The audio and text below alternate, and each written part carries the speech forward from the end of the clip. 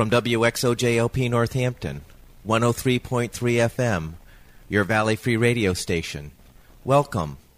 I'm Warren Odess-Gillette, and this is A Baha'i Perspective.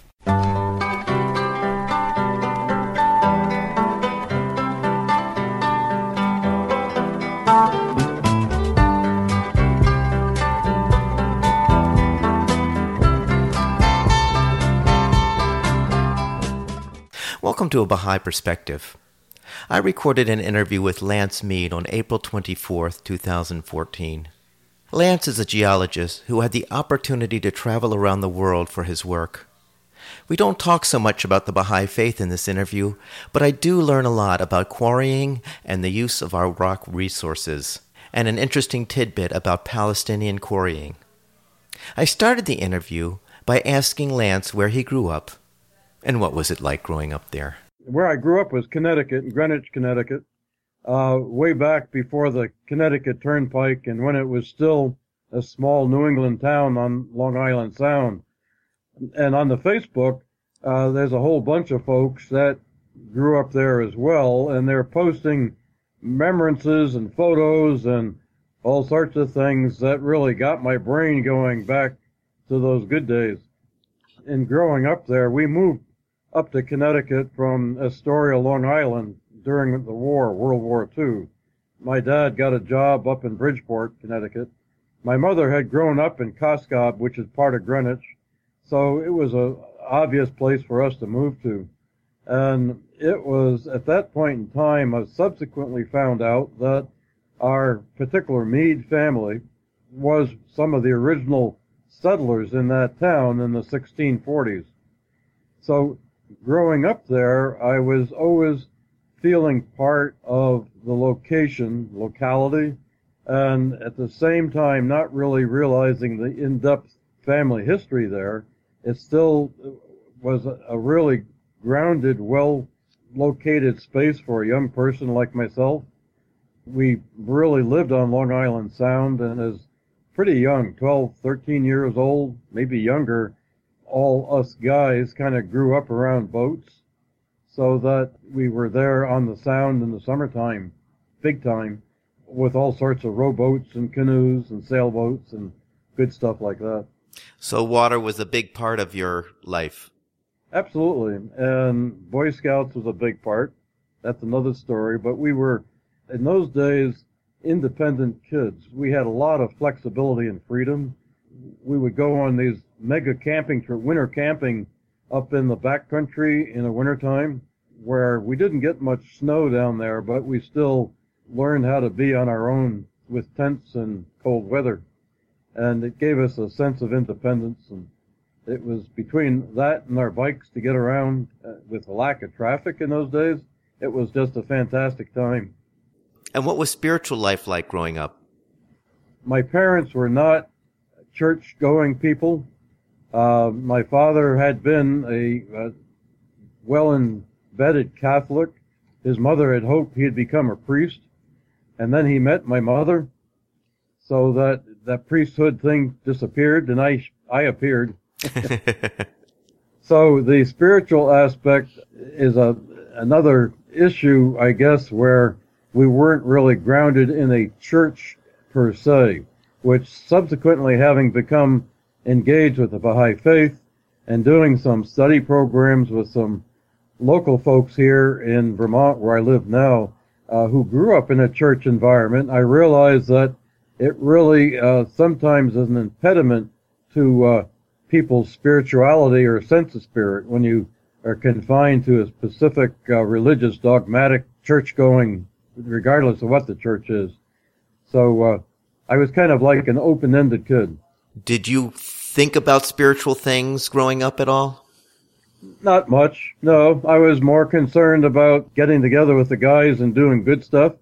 Things happened during when my dad was in the service in Europe in World War II. My mother's family was a mix. Her dad was from a strong German family. Her mother was a girl from a Jewish family. At that point in time, my dad was really exposed to the duplicity of religions relative to belief systems and what good Christians are supposed to do when you're in a war situation. All that gets put on the side. So he came back from the war pretty much open-minded, but looking, at least keeping an open mind to something better than what he grew up with. And that probably was the impetus for my folks searching. And there was a point in time when my mother was bedridden, and she opened up the local newspaper, the local Baha'i group in Greenwich, which subsequently were absolutely fantastic people. They would put place ads, space ads in the local newspaper with Baha'i quotes, and that caught the attention of my mother. She shared it with my father. They made a few phone calls, and one block away from us was one of the Baha'i families, who was Robert McLaughlin, and Catherine McLaughlin, really early Baha'is. Robert was an architect, and Catherine, they brought us in, and they had Sunday programs for children and adults. And it was, at that point, Dr. David Rue was my so-called Sunday school instructor. And subsequently, Dr. Rue became a member of the Universal House of Justice out in Haifa. And he and my parents kept in contact, and Dr. Rue and myself and his wonderful wife, Margaret, we kept in contact over the years. Right. So it was a wonderful exposure to the heart and basics of the Baha'i scripture. So just for the benefit of the folks listening, the Universal House of Justice is our highest authoritative body that's elected every 5 years, and the body represents the worldwide Baha'i community and is located in Haifa, Israel. So how old were you when your parents first became exposed to the Baha'i Faith? Well, before you get into that, Warren, I just want to interject that the great round circle of life comes around, and one of our granddaughters, we have 10 grandchildren at this point, one of our granddaughters is serving for a year of service at the Universal House of Justice in Haifa. And just this past couple of days, two of our daughters, the mother of that little girl, she's not so little, but the mother, Torianne, a Baha'i from Burlington, Vermont, went to Haifa to visit her daughter, and her aunt, our number 3 daughter, Allison, from Pennsylvania, with her daughter, went to Haifa. The two sisters got together in that absolutely marvelous place at just before Rizwan. We're all operating on a very high plane of happiness and gratitude. They've all returned. The youngest one is over there still at the Universal House of Justice. But yeah, it's just an amazing 50-plus years of experience, Warren. Right. So before you continue your story, you mentioned Rizwan, which is a holy time for the Baha'is in April, in which we commemorate the declaration of Baha'u'llah as the messenger of God for this day to the world. And so it's a very spiritual time for Baha'is. Absolutely. Yeah. Can you continue your story about how old you were when your parents first heard about the Baha'i Faith? Yeah. What happens at this stage of my life also, Warren, is that my total recall on all the details kind of gets fuzzy. Sure. But I was probably about 12 years old, 13. It was such a natural thing. I'd always been involved with Native American stuff and our own family with their Native American connections. The horror of what happened to Native peoples had always plagued and bothered me. And when my parents found the Baha'i scripture and I took part in the Sunday programs and so on, it was just such an obvious connection with the universality of mankind and the issues of what is justice and injustice in the world, and how it really is the time for revitalization of mankind. And getting back to the Haifa deal, though, what really is astounding is that our two daughters with their daughters were over at the Sea of Galilee, And at that point where there's just such a marvelous place, I've been there myself, and the overwhelming sense of Christ's experience and the 3 years that he spent there, there's no commercialization whatsoever. It's just like your Christ is around the corner from where you are. At the same time, traveling back over to Haifa, where at Akka and the prison city of Akka, the girls all spent wonderful time. And that northern Israel is not the tension that you have further south in Israel. So they were able to see the Jewish communities, the Christians, the Muslims, Baha'is, all interacting in a very positive way. Having transferred over the hills from the Galilee to Akka was a spiritual journey for all four of them. And we haven't talked to them face to face, but we're all anxious to really sit down and hear their stories for sure. That's nice. That's nice. So for the benefit of those listening, Akka is the prison city where Baha'u'llah, his last imprisonment before his final release, and that happened to be in the Ottoman Empire at the time, but today it's part of Israel. Absolutely. So what was it like being a Baha'i growing up in your teens? Well, it was an amazing thing because I was the only one. And the recent youth conferences that they've held around, like in Boston, there were, 1,000 plus kids there, all Baha'is, some non-Baha'is, but a lot of kids. When I was a youth in Connecticut, I was asked to serve on the New England Youth Committee, and there was less than half a dozen Baha'i youth in all of New England. This is 1950s. It's just absolutely amazing for me to reflect back at that point in time and where we are today with the totally exuberant, vivacious young people that are involved with the Baha'i Faith. What did you do after high school, Lance? Well, before I got out of high school, my parents, we lived in Connecticut, but at that point in time, there was a process in the Baha'i Faith where they needed more Baha'i communities, and what were called home front pioneers for Burlington, Vermont. We moved up to Burlington, Vermont in 1955, and at that point in time, I was just graduating, just a senior at high school. So being there, I was able to enroll in at University of Vermont after high school, and it's where at high school I met my current wife. My life just opened up, Warren, in a way that I couldn't have planned better. From the University of Vermont experience, the living here in Vermont, working here, traveling the world as a geologist, with my connection with Baha'i communities. My most recent excursion was in Mongolia, if you can believe that, Western Mongolia, Outer Mongolia. And being a Baha'i, being able to step into a culture where there's a lot of shamanism in Western Mongolia, and being able to converse very comfortably with people, understanding the shamanism experiences that they've gone through.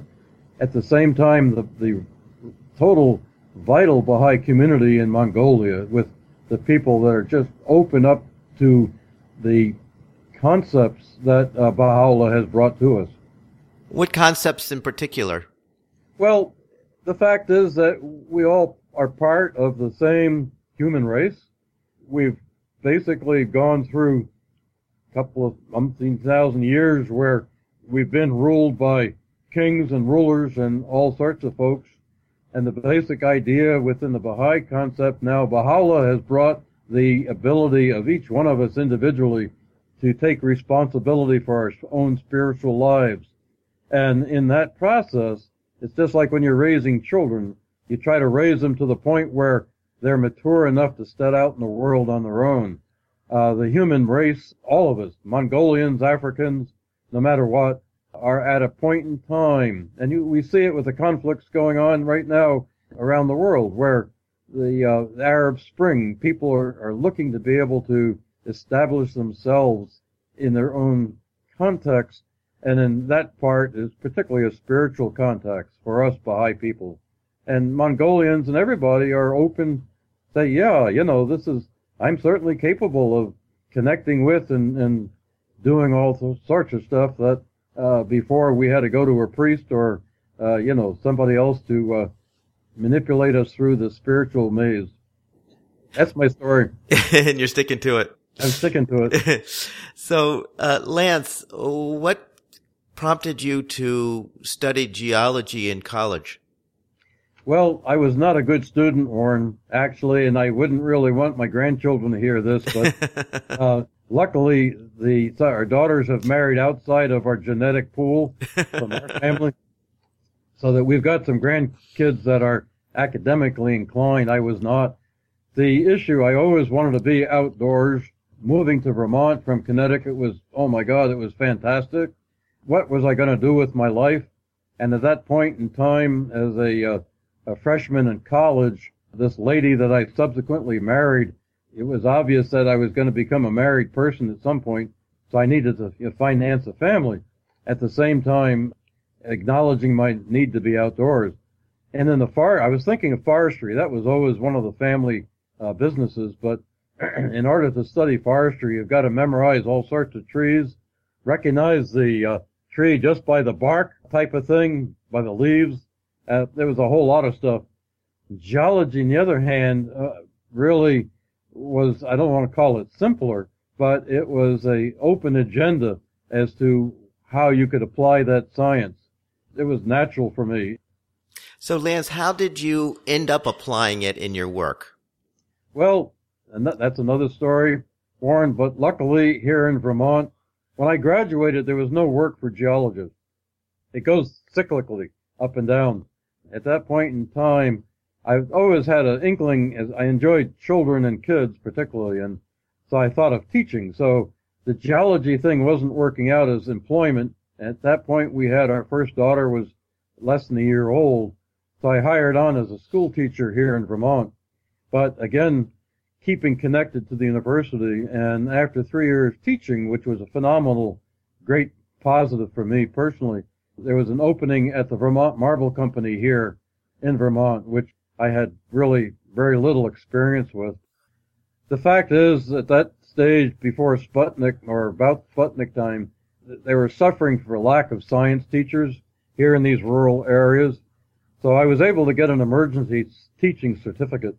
And in the small school, I had responsibility for all the sciences: chemistry, physics, earth science, and a 8th grade general science.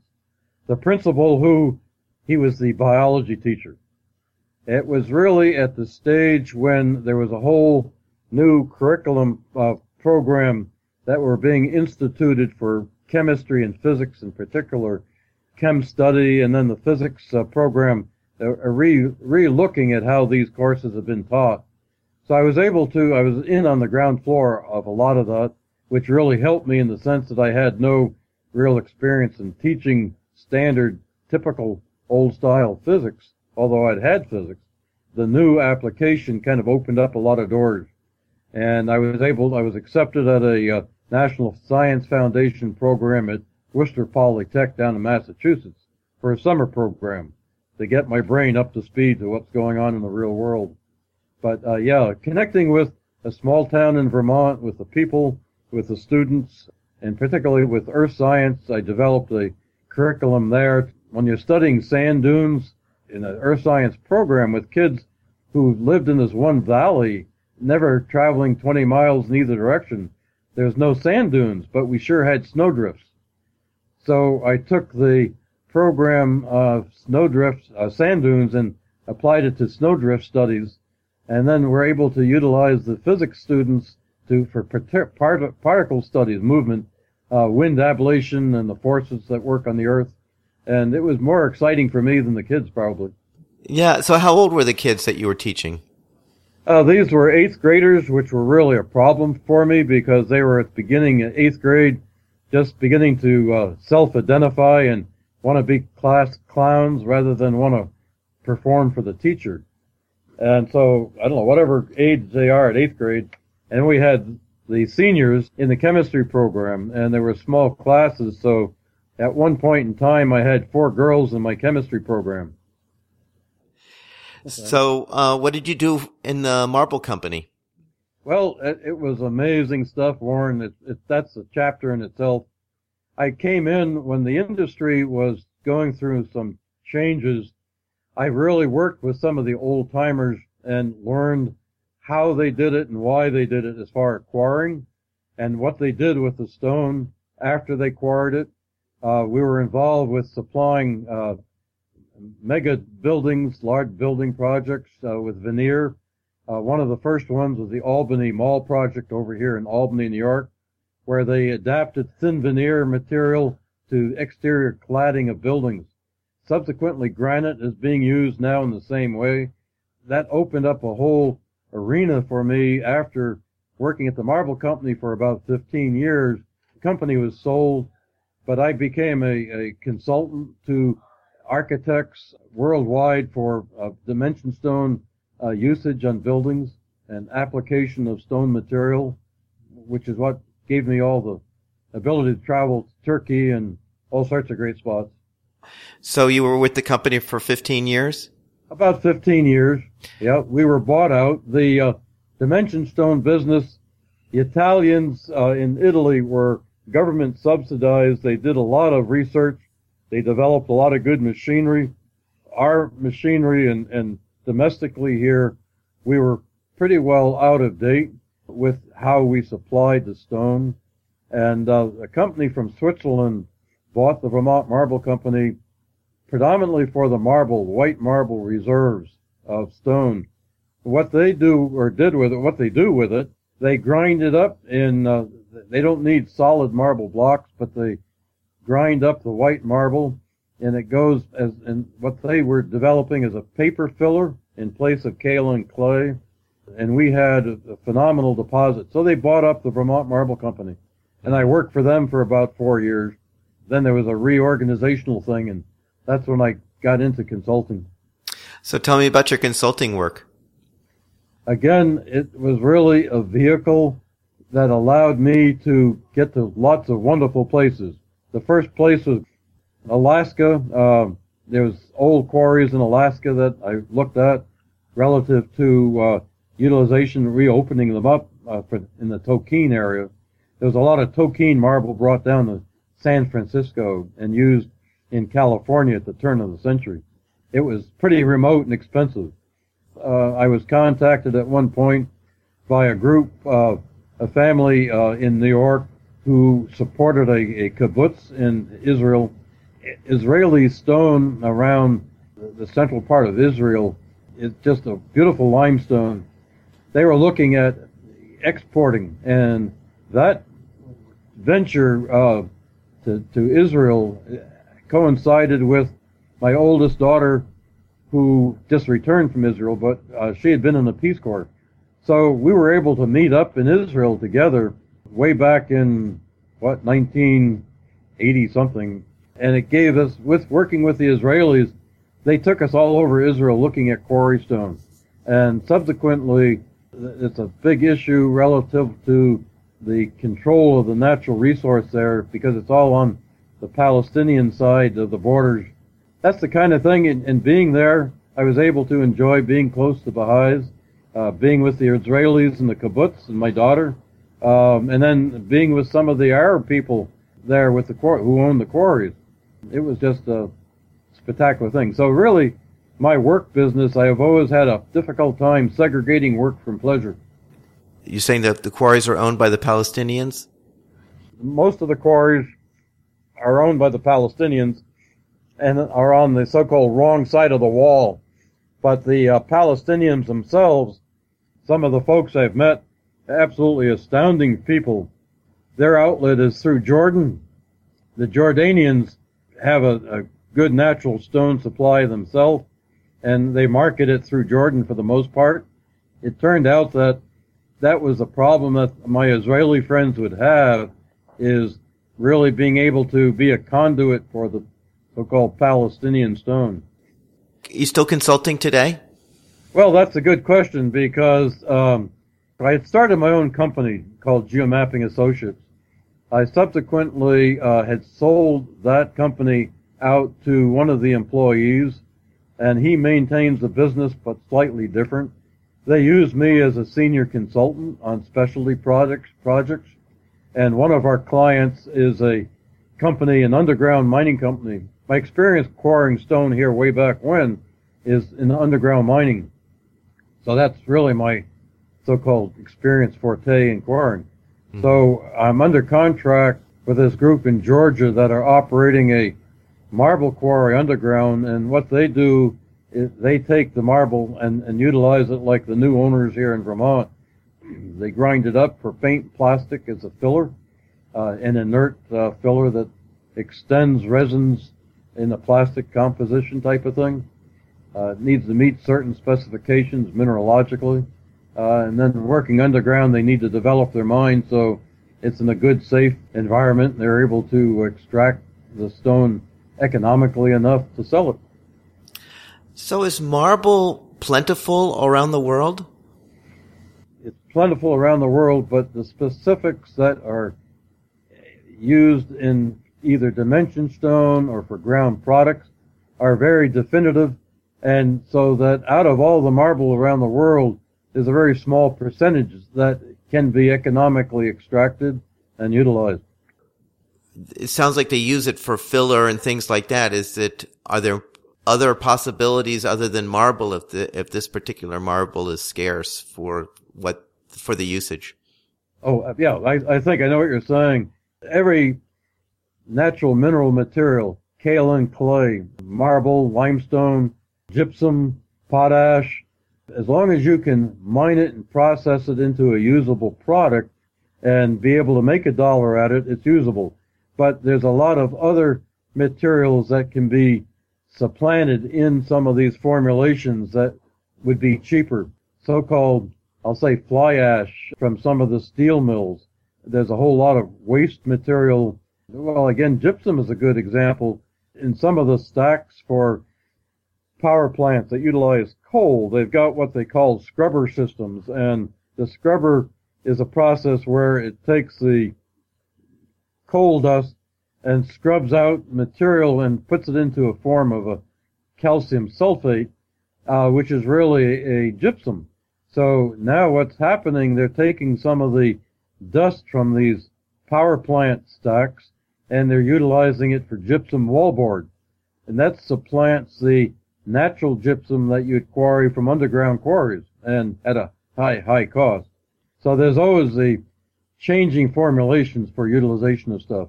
Now, you said your work took you to Mongolia. Can you tell me about why you were there and what your experiences were in Mongolia? At this stage of my life, I don't want to say well known, but there's only a few of us that have had experience with dimension stone and at the same time with ground products from limestone and marble. I was contacted by a group of Australians who were working under contract with a group of Mongolians who were developing an iron mine in western Mongolia. The Australians contacted me through a mutual friend in Canada. The mutual friend said, hey, I know somebody that knows dimension stone. So they loaded me up on a plane and sent me to Mongolia. Where we were is totally rural. I mean, incredible. It was like a lifetime experience of getting there, at the same time being there, and at the same time leaving there through Beijing. I'd been to China way back when, before it really was opened up to commercialization. So I'm familiar with the old Beijing. And then having been at probably a 20-year hiatus, coming through the new Beijing, seeing exactly what's has happened to China relative to industrialization and modernization, if you want to call it that. But getting up to Mongolia, it was like stepping back to Genghis Khan time. I mean, folks still ride horses and camels. I spent some time in what we would call a yurt, but my Mongolian friends get really upset because that's a Russian word for what they call ger, G-E-R.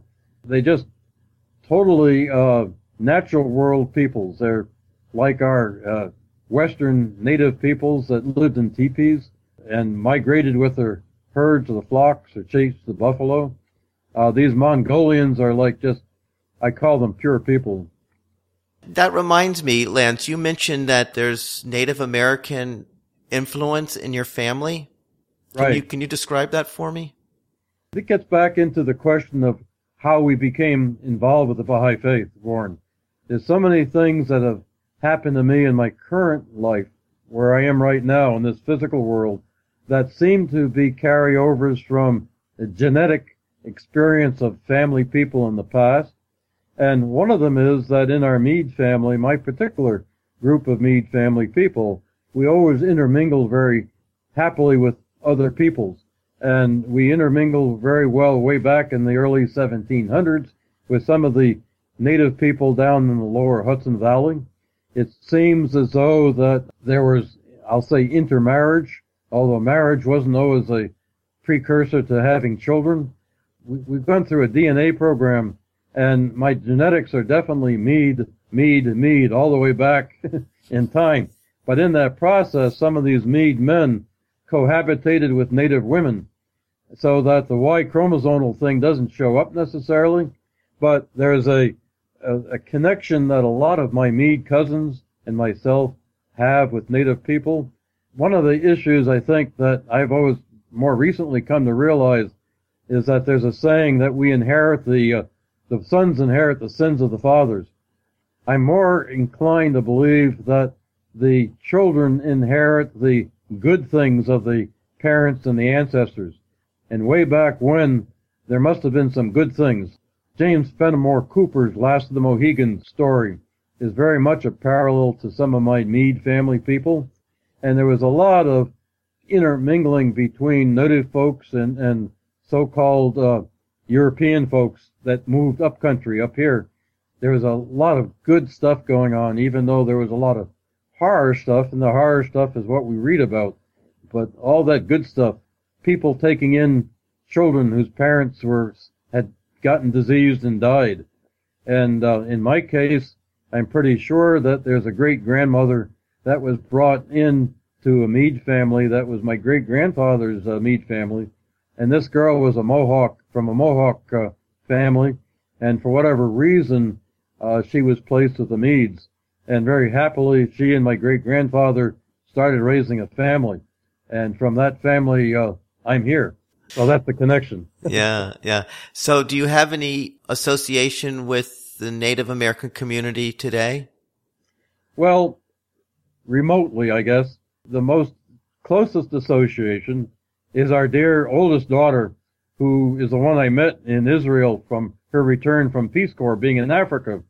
We traveled back here together. She subsequently married a wonderful fellow from Cusco, Peru. His name, Luis Torres.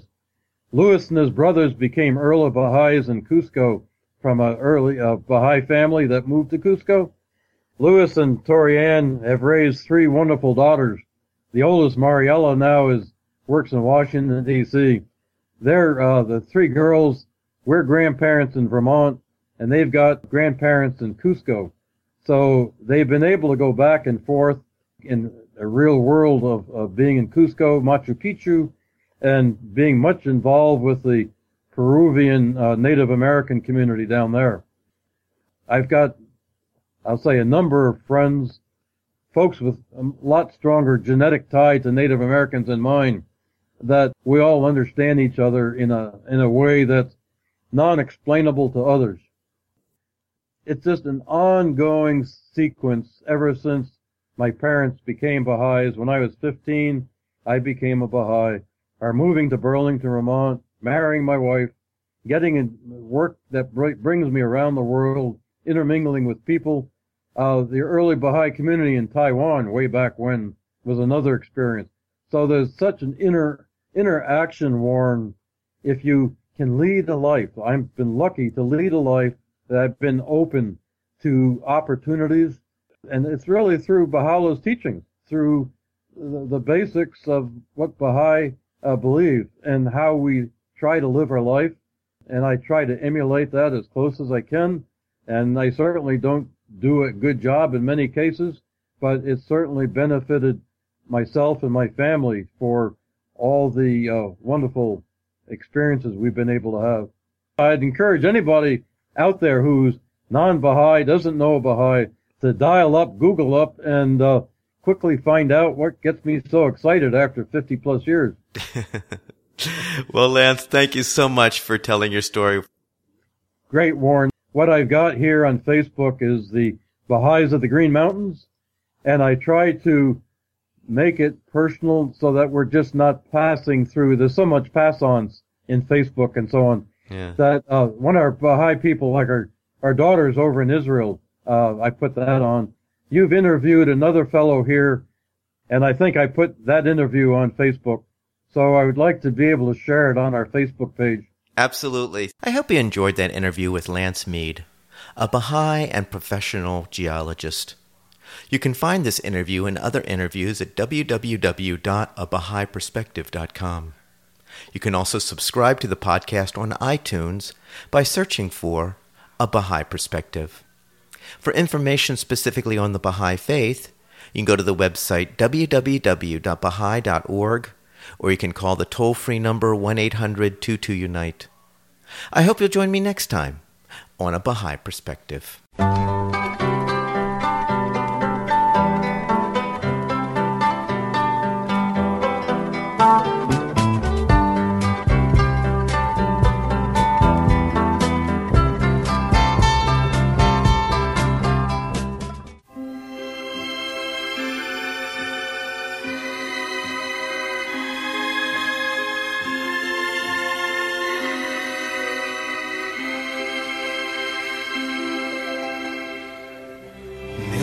Of stars placed in the skies by one God. Millions of men lift up their eyes to one God. So many children calling to him by many a different name.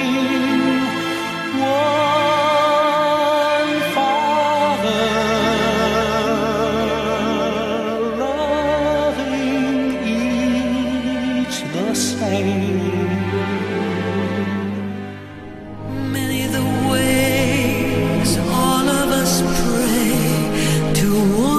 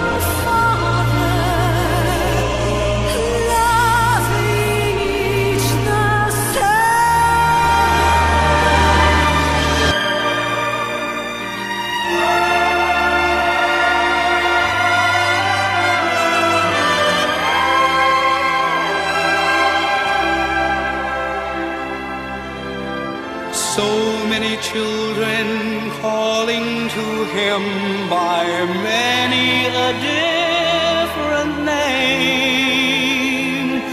One Father,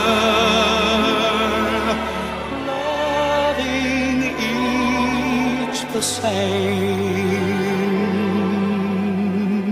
Millions of stars placed in the skies by one God. Millions of us lift up our eyes to one God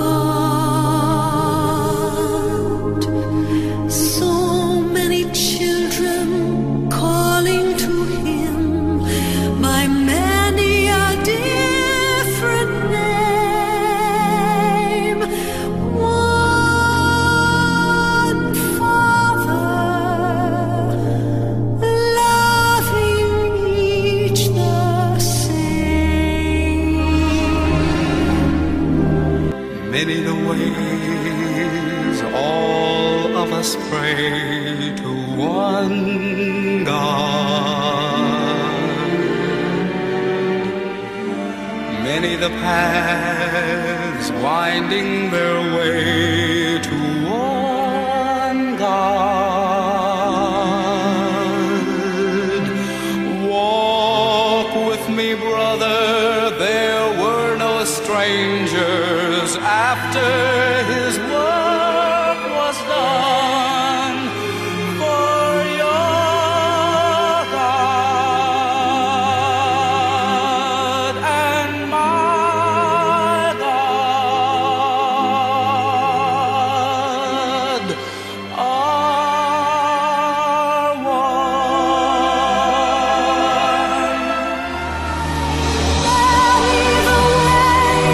All of us pray to one God.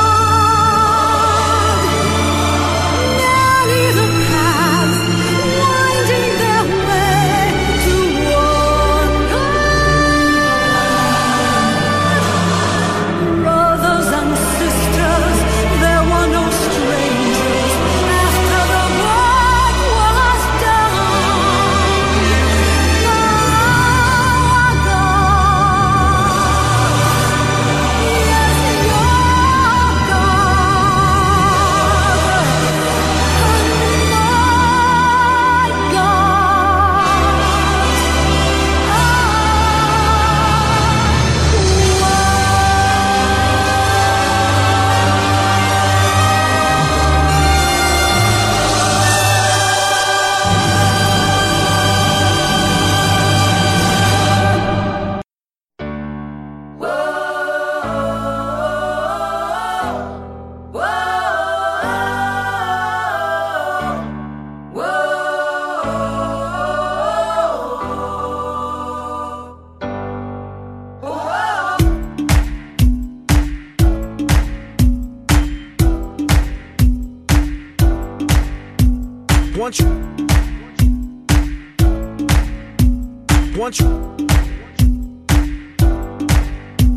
One tribe, one kind, one planet, one race. It's all one blood, don't care about your face, color of your eye or the tone of your skin. Don't care where you are, don't care where you been. Cause where we gonna go is where we wanna be. The place where the native language is unity, and the continent is called Pangea. And the main ideas are connected like a sphere. No propaganda to try to upperhand us. Cause man, I'm loving this peace. Man, I'm loving this peace. Man, I'm loving this peace. I don't need no leader that's gonna force feed her. Concept to make me think I need her. Fear my brother and fear my sister, and shoot my neighbor with my big missile. If I had an enemy, if I had an enemy, if I had an enemy, then my enemy's gonna try to come and kill me. Cause I'm his enemy. There's one tribe, y'all.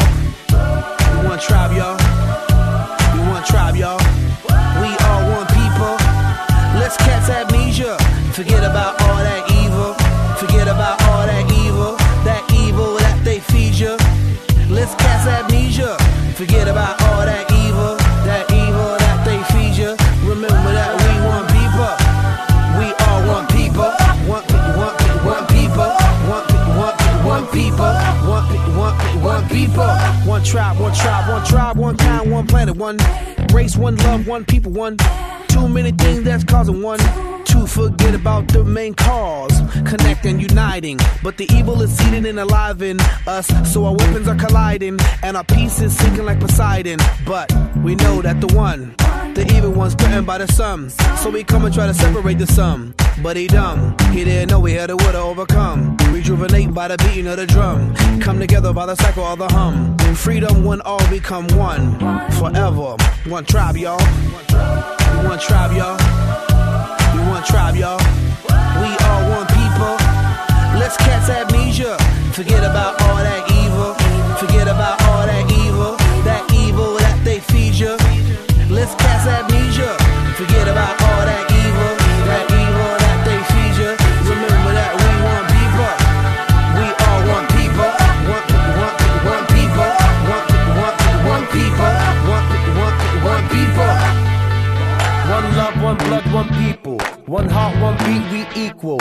Connected like the internet, united, that's how we do. Let's break walls so we see through. Let love and peace lead you. We could overcome the complication cause we need to.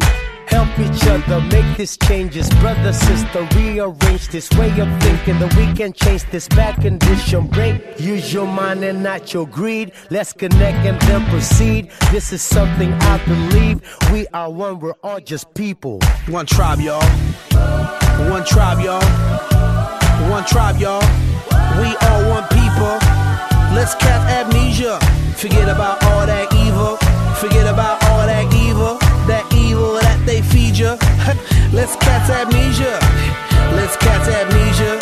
Forget about all that evil. That evil that they feed you. One tribe, y'all. We one tribe, y'all. One people. One people.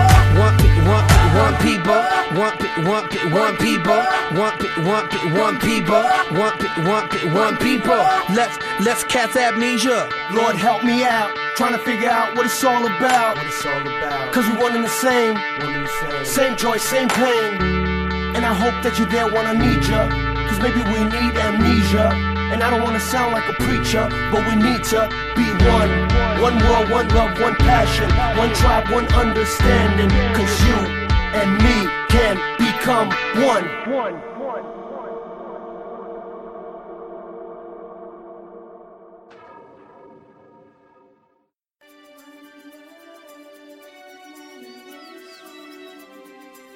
In oneness we believe. If it all comes together, how exquisite it is. One world, many nations. One nation, one spirit, many people. Spirit, people. One love, many hearts. Love,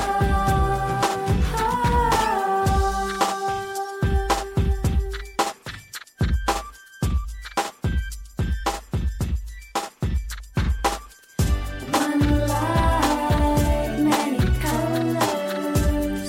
Light colors. One sky, many stars. Stars. One dream, many dreamers. Dreamers.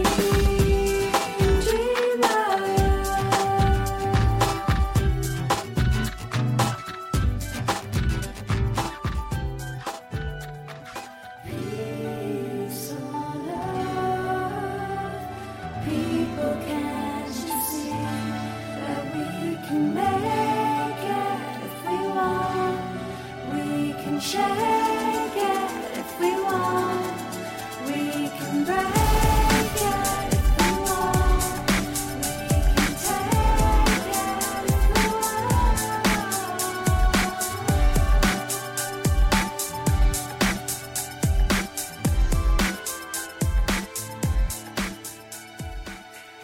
I pose without words. That's how I start my verse. With my eyes closed, on this page my pen bleeds. With the words of unity and peace. You see an image of you and me. And I paint you with the colors of my dreams. So we run together with these beautiful feet. And spread it to the world like a shower of spring. Our vision is shaken by our differences. In oneness we believe. And we all hold hands. As it all comes together. How exquisite it is. How exquisite it is. Tell you the truth, How exquisite if I it could is. tell you the truth about what I see, you and I make us. Best believe we the leaves, off one tree, we the waves, off one sea. Come together, come together, come together for world peace. Come together, come together, come together as one, please. For peace in the world, clap for it, clap for it, clap for it. For the unity of man, clap for it, clap for it, clap for it. To the rhythm of the beat, clap for it, clap for it, clap for it. One world, y'all, one world. So let's work at it.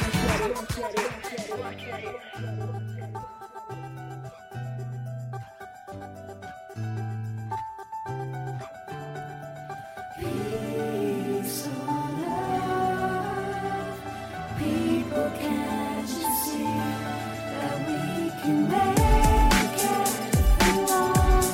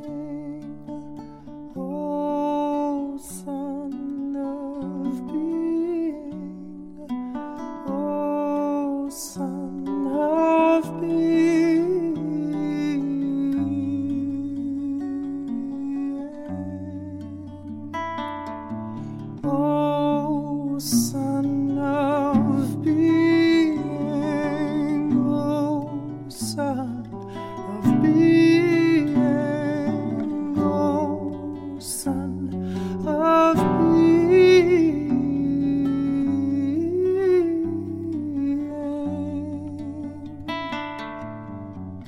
Love me that I may love thee. Love me that I may love thee. Love me that I may love thee, O Son of Being. Love me that I may love thee. Love me that I may love thee. Love me that I may love thee, O Son of Being. If thou lovest me not, if thou lovest me not, if thou lovest me not, my love can in no wise reach thee, no wise reach thee, no wise reach thee. Know this, if thou lovest me not, if thou lovest me not, if thou lovest me not,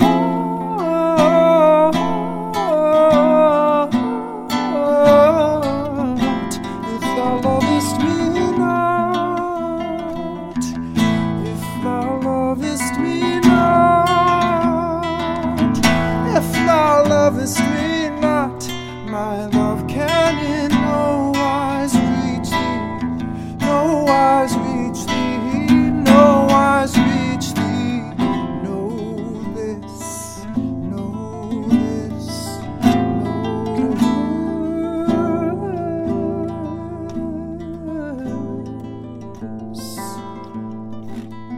know this, O servant.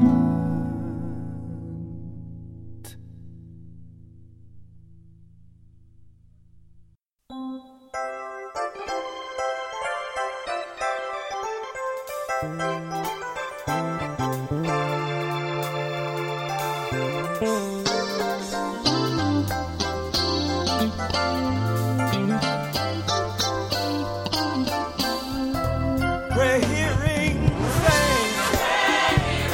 Prayer answering God, let your mercies rain down upon me. For I know that you have risen up with healing in your wings. I open my heart to receive. Prayer hearing, sing. Prayer answering God, let your mercy rain down. For I know with healing, I open my heart To receive. Come on, Sean, say that verse for me. Every time I call him, he comes to see about me. He restores my soul, revives me, and sets my spirit free. I want you to hold me, mold me, make me, shape me into what you want me to be. I open my heart to receive. Prayer hearing, sing. Prayer answering God, let your mercy rain down. For I know that you have prayed. I open my heart. To receive. Every time I call him, he comes to see about me. He restores my soul, revives me, and sets my spirit free. I want you to hold me, mold me, make me, shape me into what you want me to be. I open my heart to receive. You're on the way, my sustainer. You're my healer, my provider. You're on the way, my sustainer. You're my healer, my provider. Everybody sing. You're on the way, my sustainer. You're my healer.